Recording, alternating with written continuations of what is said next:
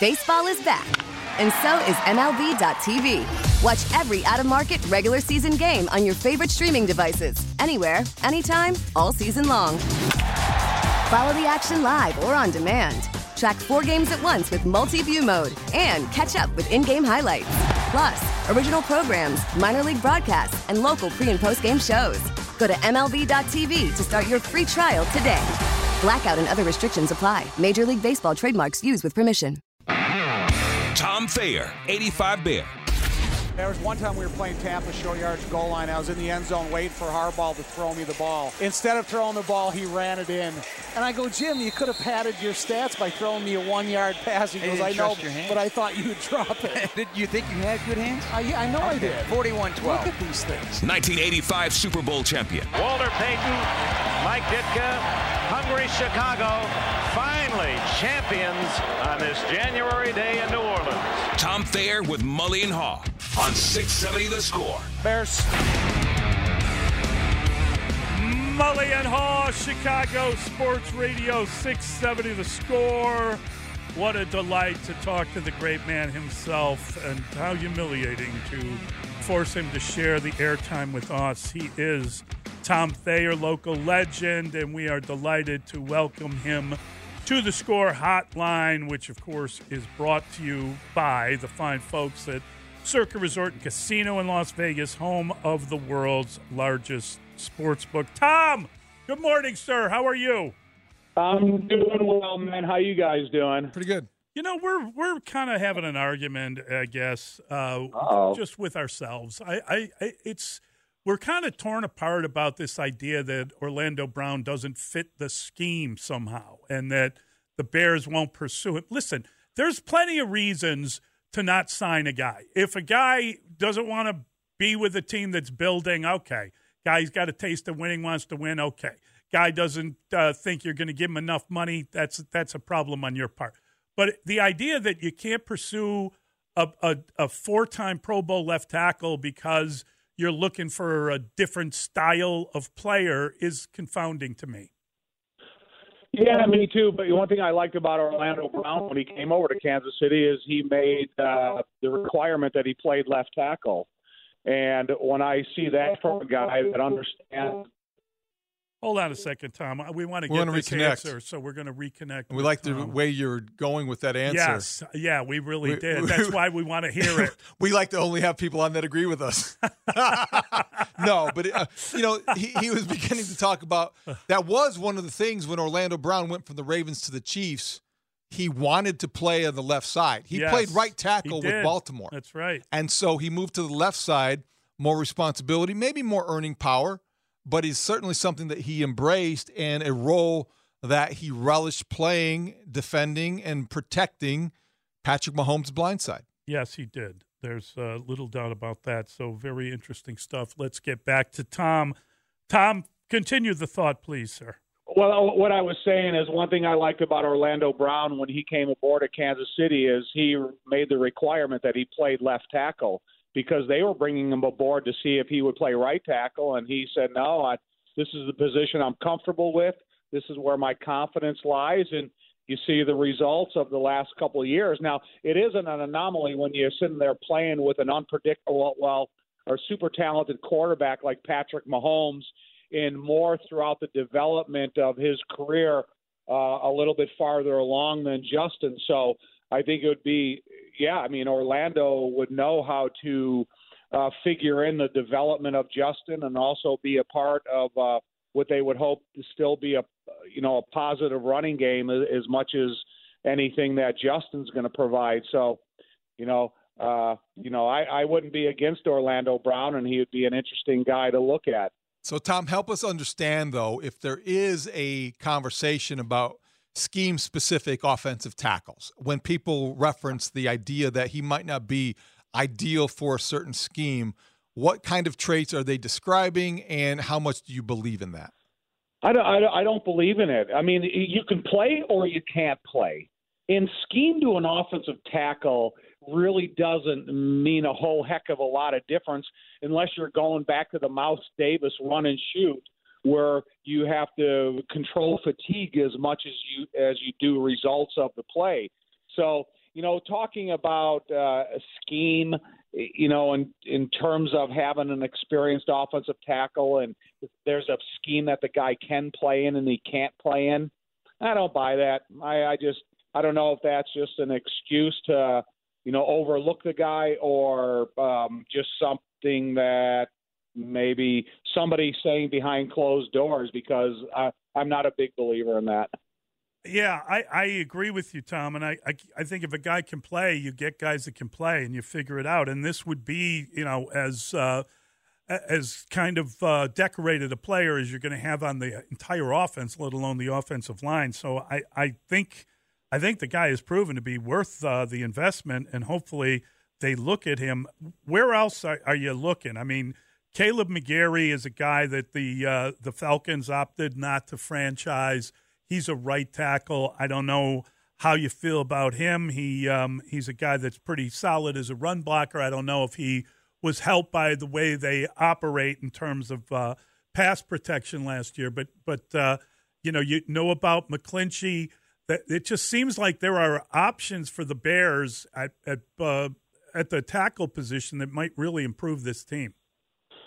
Yeah, but I mean, are we focusing on tackles or left tackles? Because I think a guy like Braxton Jones gives you a little bit of versatility, and adding him to the mix as the right tackle, if you did bring in here a bona fide left tackle.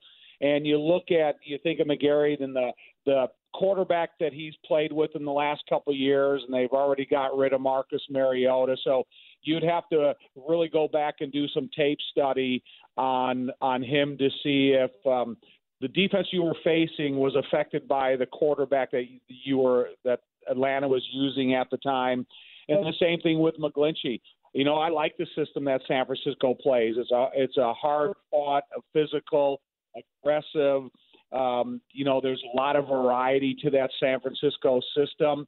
And there it'd be just a matter of a health checkup. And any of these guys that have played a good number of years, you'd have to have a good, solid health checkup on all of those guys, because the last thing you'd want to do is pay a lot for damaged goods and not have the guy be a 17-game-a-year guy, because you saw what the Bears went through this year with having so many, players coming in and out of the lineup. And if you're going to try to put together an offense that's going to have some sustainability over the years, it's going to be because you'll have an offensive line that can stay intact for a majority of the games and hopefully a few years.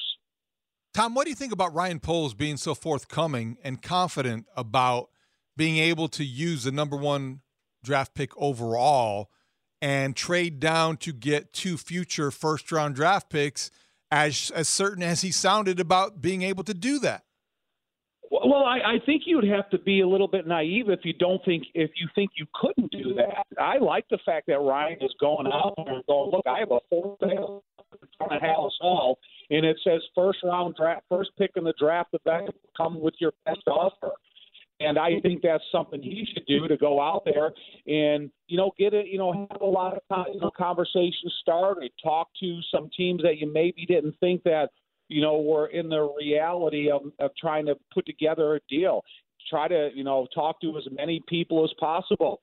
But no, I would think, is Ryan's mind changed after the combine? Was this pre-combine conversation? And is the conversation a little different now after you saw what happened in the combine? And, does it make people increase their level of desire to come out and get one of these these athletes that really have opened their eyes to what they need most? Or do you try to develop future draft capital by going and drafting a guy like Anthony Richardson and making sure that you continue the development process fields and then see where you're at in 1 year? So, there's a lot of different puzzles that I think there's a lot of different puzzle pieces that you need to see where they fit perfectly after the draft with the uncertainty before the draft. Because when I saw Bryce Young standing amongst the other quarterbacks in that hoodie with his backpack on, he looked like someone's younger brother there, just watching his older brother participate in the combine. So I think it really changes the storyline a little bit with the quarterback position. When you saw the guys out there, and now you got to wait to see the pro day for some of these guys to see, what they do. I got to tell you that you just blew my mind with that idea. If they were to take Richardson and then wait a year and see what happened to him while you're waiting a year to see what happens with Justin Fields, that would – I just am trying to – it boggles the mind. I'm trying to figure out how that would work. If we're the beginning of the conversation started about, are you surprised at how Fort Worth at Ryan Poles was in terms of talking about the first draft choice? Look I watched the whole combine from start to finish, and you become the defensive tackle position. There's a couple guys there that ran as well as I've ever seen. Wow, you got some outside pass rushers that put together a 40 time. Now you got to start studying tape because the 40 time caught your attention. When I saw what Anthony Richardson did at the quarterback position, and he's not a guy that you have to introduce to the weight room. He's not a guy that you have to introduce to the conditioning in some of the efforts that you have to put into having that type of performance. And now that gives me a kind of a judgment of his level of desire. And when I see guys like that show up at the combine in such incredible shape and so much commitment to the combine, it tells me a little bit about what you're going to get in the future. So when I saw Richardson and I saw what the big picture of value is in the draft and what the Bears need in the future, man, I would have to consider him as part of my thinking process and see what I could develop him into in a year. It's an interesting idea, Tom. I wonder if they can afford to do that, just given how many needs exist on that roster and on the depth chart, which brings us to free agency. Next week, how active do you hope the Bears are? Whether it's Orlando Brown or whoever else, how active do you hope they are, and how active do you think they will be? Well, I don't want them to be active just because they have money and they can start throwing it around. I want them to be active in pieces that are going to be brought aboard that are going to help this team in the continuous process to become a division winner. What position of strength are they going to put the Bears in to go out and be that competitor? Are they going to focus their attention on the extreme needs of the defensive line as much as they are going to look at some one of the bookend offensive tackles outside the draft? And so I would make sure that I would do my due diligence on free agents probably as much or a little bit more than I did on the combine, the draft guys, because they go through such a rigorous schedule while they're there of, the meetings, the psychological approach, the physical examinations they go through, but don't bring in a project free agent. Don't bring in a guy that's had a couple years of injuries and now all of a sudden you think he's going to be healthy for 17 games a year because you signed him as a free agent. It's got to be about building blocks for a successful future, not just taking a flyer on a guy that came into the league with a good reputation, then all of a sudden the last whatever amount of time he's been around, he hasn't been able to stay healthy. I'm not interested in that. I'm interested in an offense and defensive line that are going to stay together and be an integral part of this football team getting to that next level. Tom, you watched the combine from beginning to end. I'm curious, what was your take on the whole Jalen Carter experience? The fact that he was there and then he had to leave, the arrest warrant was issued, the fact that he came back. And, I guess it's been reported by Big Z that he did meet with the Bears, but he met with them on Tuesday. So I'm sure they're left with questions for him before they could filter through whatever they got from him that night. So on Tuesday, they knew what was going on behind the scenes because everybody had heard what was going on. To me, Jalen Carter, I'm glad he left, took care of his responsibilities, even though, because he was required to by law. But then I'm glad he came back to the combine And I think that kind of showed me a little bit what I wanted to see. He wasn't hiding from the fact that, this whole unfortunate and just super sad incident took place. But when he did leave the combine and everybody knew he left, and when he came back, I'm glad he did. And I'm not, saying, oh, congratulations to Jalen Carter for lying to authorities in the first place and then have to make up for it. But I think that Ryan Poles, Matt Eberflus, they have a good understanding of about the player that they can develop, but the person they need to develop is more important. So I hope they got an indication of what type of kid what type of guy, what type of person this guy really is behind the scenes.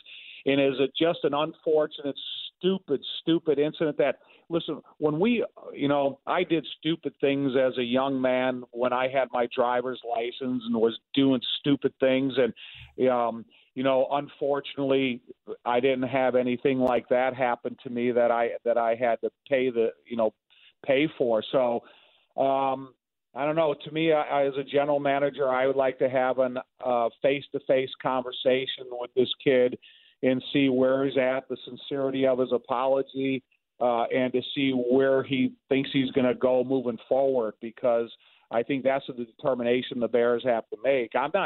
I'm not taking him off the board. However, if I was Ryan and I had the opportunity, like I said, to have a face-to-face sincere conversation with him, I would know a lot more about him after than maybe they did Tuesday, but I think they probably knew Tuesday what he was going to face. What obligation did he have to bring it up in front of them during that meeting, and how much would his reluctance, if it wasn't addressed, affect their evaluation of him as a prospect? Well, I mean, if he completely ignored it and then like he did, right after the happening when he kind of told a couple lies to the authorities about what really happened, if he would come in and try and pull that same attitude with me, or try to ignore it or try to fib about it, then boom, then you're telling me all I need to know. And that is that would kind of put me on a completely different path of Jalen Carter, because I'm not going to have a guy that's going to come in, be gifted all this money, then survive on lies. I don't need that. I don't need that in the locker room. And but I do think that Ryan Poles has been around enough players to understand when a guy is lying to him face to face. Tom, how much better does this team get from one year to the next? They worked really hard. They put together some close games, but they ultimately lost a franchise record 14 games. Do you see them as being able to start moving in another direction here? Will it take more off seasons before that happens? What's your take on where the franchise is heading? To me, I think a lot of the pressure is on Luke Getsy, because Luke sits in the quarterback meetings with Justin Fields. When you sit there and you ask any player, whether you're an offensive lineman, a linebacker, a quarterback, you get asked questions in these meetings when you're installing new information. Now, how long does it take that player to answer the question? Do you answer it because you know it, or are you sitting there fumbling for answers and trying to go through, all the things in your head that you've been taught, and that'll take you a long time?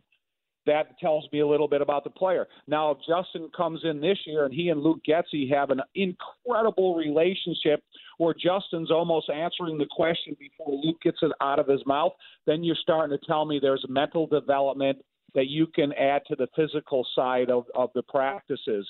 And, Luke will never be in a stance next year. He'll never take a center quarterback exchange. But in his overall development of the most important player for future success in this team, Justin Fields, then, he's going to be able to tell you a lot more information during the stages of practice development, OTAs, than anybody else will on the field. Great stuff, Tom. Appreciate it. Thanks, Tom. Always a joy. Appreciate it, buddy. All right, man. See you guys. God bless. That is our guy, Tom Thayer. Wow. I mean, I'm going to have to recover from that. You're gobsmacked. I am gobsmacked. That's a great use of the word. Because Anthony Richardson on your roster, when you have Justin Fields already there, to me, and I love Tom, doesn't make any sense. You think it's a redundancy? Yes, I do. I think it's a wasted draft pick. I do. And it's a good debate. It's a fun conversation. It's a wasted draft pick. Because I just don't know that you need that. What do you want Anthony Richardson to do? Grow up and be Justin Fields one day? If you draft him, that's what you're saying. I got to think about it. I got to think about it. I love Tom. I respect his opinion. Oh, yeah. And it's a great conversation. And frankly, Patrick Manley expressed a similar type of opinion. Your last pregame show. Yeah. I remember it. And I got to tell you, I got to think it through a little bit, but we can come back and talk about it because it's an unbelievable idea. We get it. Attention spans just aren't what they used to be. Heads in social media and eyes on Netflix. But what do people do with their ears? Well, for one, they're listening to audio. Americans spend 4.4 hours with audio every day. Oh, and you want the proof? Well, you just sat through this ad that's now approaching 30 seconds. What could you say to a potential customer in 30 seconds? Let Odyssey put together a media plan tailor-made for your unique marketing needs. Advertise with Odyssey. Visit ads.odyssey.com.